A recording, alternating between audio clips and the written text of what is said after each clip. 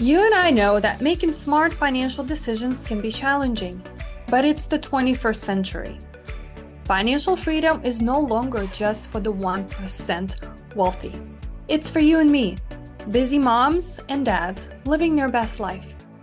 The big question is this: how do we create time, avoid making painful mistakes, set examples for our children, and find the best resources to help us reach our financial goals? This podcast will give you the answers. Join me on my journey helping busy families figure out how they can gain financial confidence and clarity, get actionable tips, and learn from the best guest experts. It is now the time you start living your best financial life. My name is Anna Shurgunina, and welcome to the Money Boss Parent Podcast. Welcome back to the Money Boss Parent Podcast.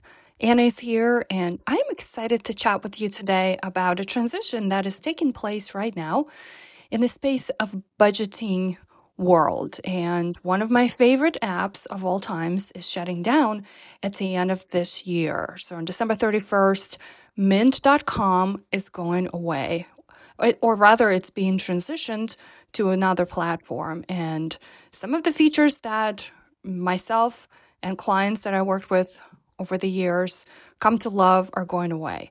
So in this series, I want to explore what it looks like for you to transition out of Mint if you're using that platform, and what are some of the steps you need to take to gather your data, understand what would be available for you if you decide to stay. Mint.com is being transitioned to its sister company called Credit Karma. Credit Karma is known for providing consumers information and reports on their credit history and like credit reports.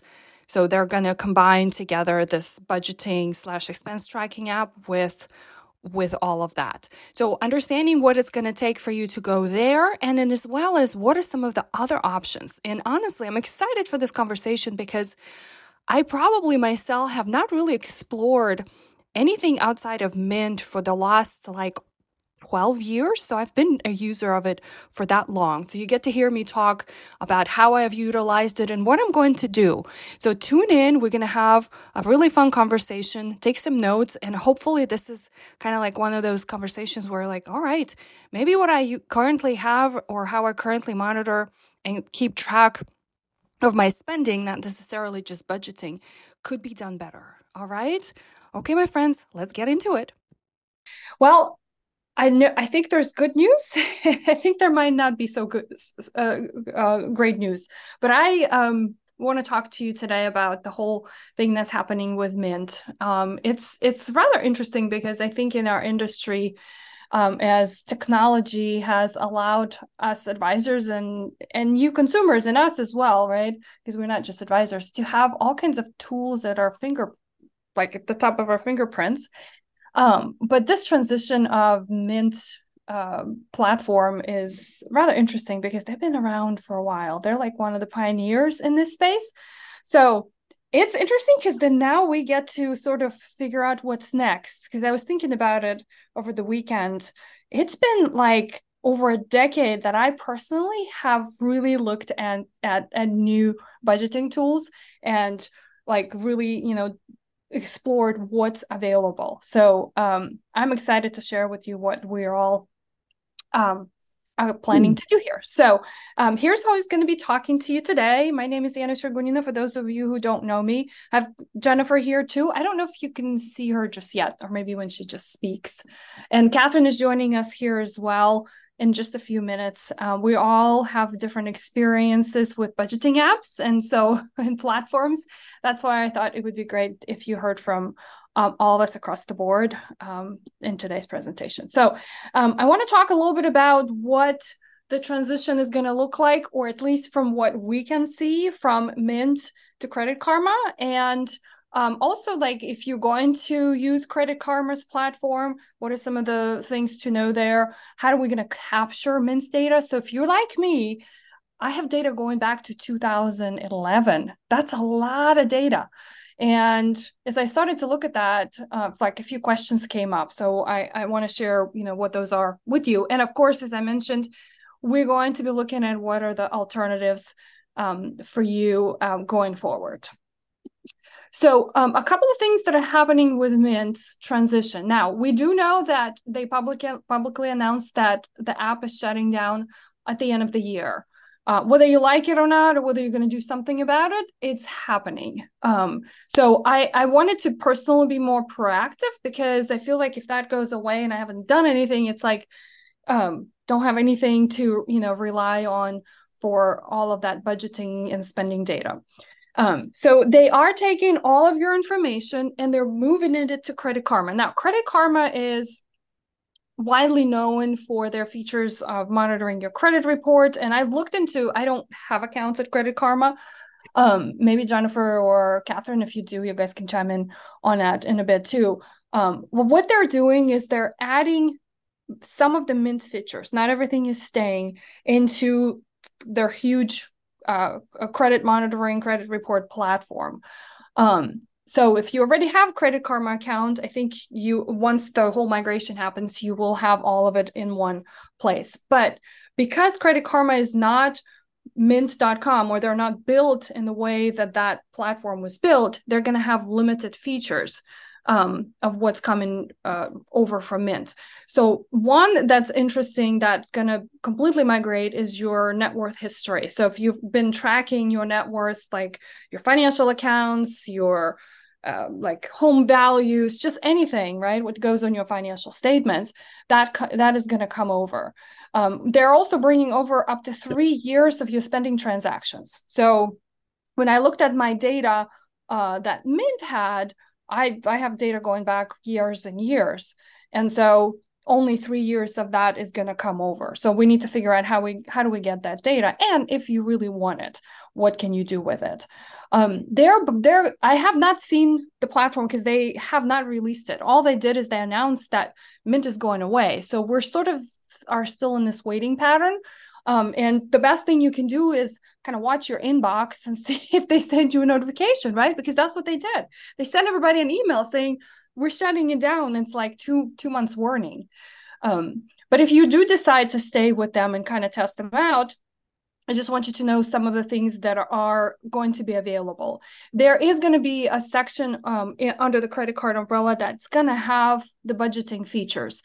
There's going to be like the category breakdown. They're going to give you the average of the categories. Like, the categories could be groceries or like eating out or restaurants or, coffee, for example. And then they'll give you average based on how much data you bring, or if you decide not to bring the last 3 years or altogether, then it's not going to be available. And then also month-to-month comparison of your expenses and income. So it's rather limited because those of you who do use Mint, that gets to be really detailed. Like you can do subcategories, and especially if you have lots of data there, it may not give you enough information. So that's kind of where I'm sitting with that so far, but I kind of want to see it first to make a final decision.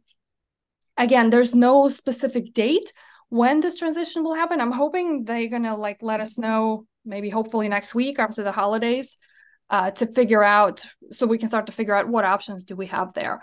And one thing to note is that, so be kind of careful as you look through the emails of what they're asking you to do. I dug up this somewhere in their FAQs page, but once you sort of accept this, I'm going to Credit Karma, the whole process starts and your data starts to migrate. You can't really use Mint anymore. It's going to go away at the end of the year anyway, but it's just in case you were like, oh, I just got to do a few more things here. It's just not going to be available to you. So before I can make any more determination whether this platform is something I personally want to use or even recommend to clients, maybe sort of take the safer approach, take a look at what's there and if it's sufficient enough.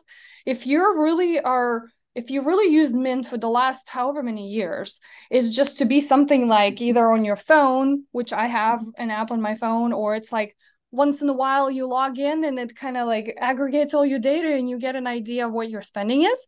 Maybe what Credit Karma offers is going to be sufficient enough. But if you want more robust, more detailed breakdown of all the spending, which I think in our experience as advisors, not very many people really do.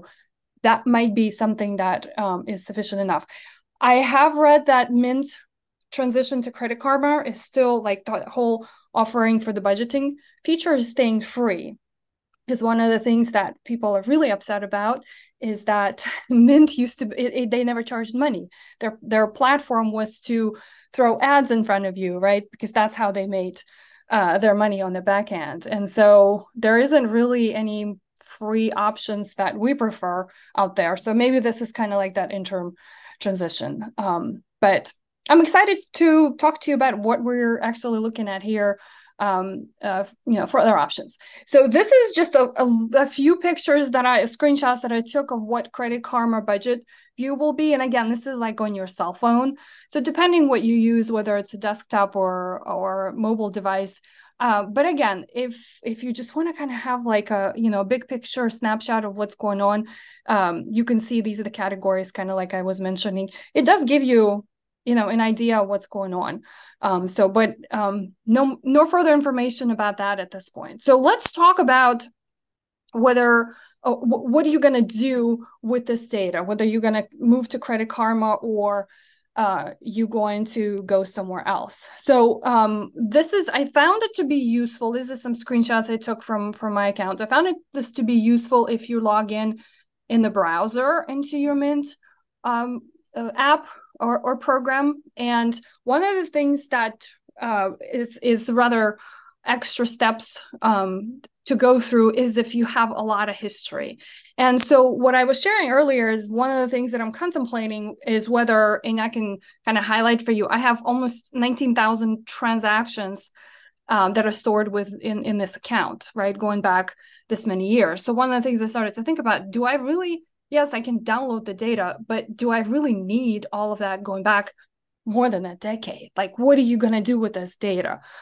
Because depending where you're going to go, right, it might actually help you. So that's one thing to note. So when you log into your Mint account, you're going to click on transactions and you're going to go all the way down. So use this, navigation bar, little arrows, right, to go to the very last page of your transactions. And that's where you can kind of get a sense of how many transactions are there. So Mint allows you to download up to 10,000 transactions at a time. So like if you click download, you click on, you click on this export button and it's going to cut it off once it hits 10,000 transactions. You can also filter. So look at the date and you're going to get just like a CSV file. Look at the date where it cuts it off. And if you want to get the rest, like in my case, I had to do 2 downloads because it was cutting it off in 2018. I actually have data going back to 2006. So I had to do another download. So you just filter and put a date in. So it's really easy. You're going to get this spreadsheet that you can, later on decide what you want to do. If you got your data and you're deciding, whichever direction you're going to go, I would probably I'm going to do this kind of like towards the end of December, just to make sure that everything is working, but deleting your data. I'll share this presentation with everyone watching here because I included some links to where you can actually go and get further steps and instructions. There's actually a few videos too that I'm not going to show today on the presentation, but it's going to be helpful as you kind of working through this. But if you want to delete your data, and that's really one thing that I was kind of wondering, like what happens, you can download your data, but that still exists in their on their servers. So you can request to delete your data. It takes about 15 days for them to process because maybe you changed your mind and maybe you opened up the download file and you realized something was missing. So you have kind of like that almost 2 weeks window to let them know that you changed your mind and whatnot. So that's like the first step I think I would like to take. And the second step, it would be like completely, closing your account and before everything is said and done. So it's sort of like 2-step cautionary process for you to get rid of or close the Mint account. I'm going to pause here for a second, Jennifer. I don't know if there was any comments or questions or anything came through. I don't see any Q&A. I don't see any chat. Nope. We're good. Okay. Good. So that's kind of it on Mint in terms of like what, how we would close that chapter of, budgeting. So let's look, I know we're going to touch on it some more. Let's look at some of the other budgeting apps and how, they compare to Mint. So hopefully that will help you make a decision. Where do you go, and, how do you actually make that decision? I was so excited when I found this. This was on a Wall Street Journal. I'll find the actual article, but I was so excited to find some data of how people actually track. The article was about tracking expenses, spending, right, in income. But I really never had like this statistic. Because one of the things that we all hear as advisors from our clients is like, we're so bad with tracking our expenses, or like I looked at my spending plan, or like if you come back to see us once a year, they're like, okay, well, this is the time I do it. And like it always sort of is that conversation. But anyway, so let me highlight for you what is really happening. This is the reality of what the whole budgeting world looks like. Just about over 60% of people who actually pay attention to their finances and track their expenses use online bank statements to track their data. I mean, we all download their statements, right? Or we'll get them in the email. So I kind of question that, right? Some of us get statements in the mail. So that's about like 28 or so percent. Then about 25% use spreadsheets, right? So you could say, like, if you're a Main Street client, we also use our spending plan to hopefully help you track expenses. I'm getting to a point here.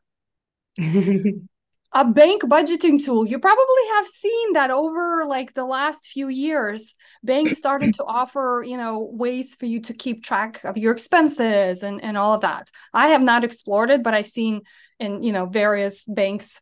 I have a few that, you can kind of do that. Now, this is where we're landing here, these third-party budgeting apps. So Mint falls under that category. We're going to talk about You Need a Budget. We're going to talk about Tiller. So as you can see, it's like a very small percentage of people, not under like under 10%, actually use those apps. So anyway, because I was stressing out for a bit once I heard that Mint was going away. I'm like, oh my God, the world is ending. But the reality is rather different. So wherever you fall on this spectrum is okay, as long as you really know what you're spending money on. I think I want to end on that positive note. Disclaimer. The opinions expressed on this show are for general information only and not intended to provide specific advice or recommendations for any individuals. To determine which investments or solutions may be appropriate for you, consult with your attorney, accountant, financial advisor, or tax professional for more specific advice. Hey there, Money Boss parent, giving you a virtual high five because you just wrapped up another awesome episode of the Money Boss Parent Podcast. If you're craving more insights, hop over to moneybossparentpodcast.com. You'll find there detailed show notes from today's episode and even some sweet deals from our guests and partners. And if you're eager to connect with other super cool moms and dads who are just like you, who are navigating the world of money and parenting, come join our exclusive Facebook community for Money Boss Parents. The link is waiting for you at moneybossparentpodcast.com.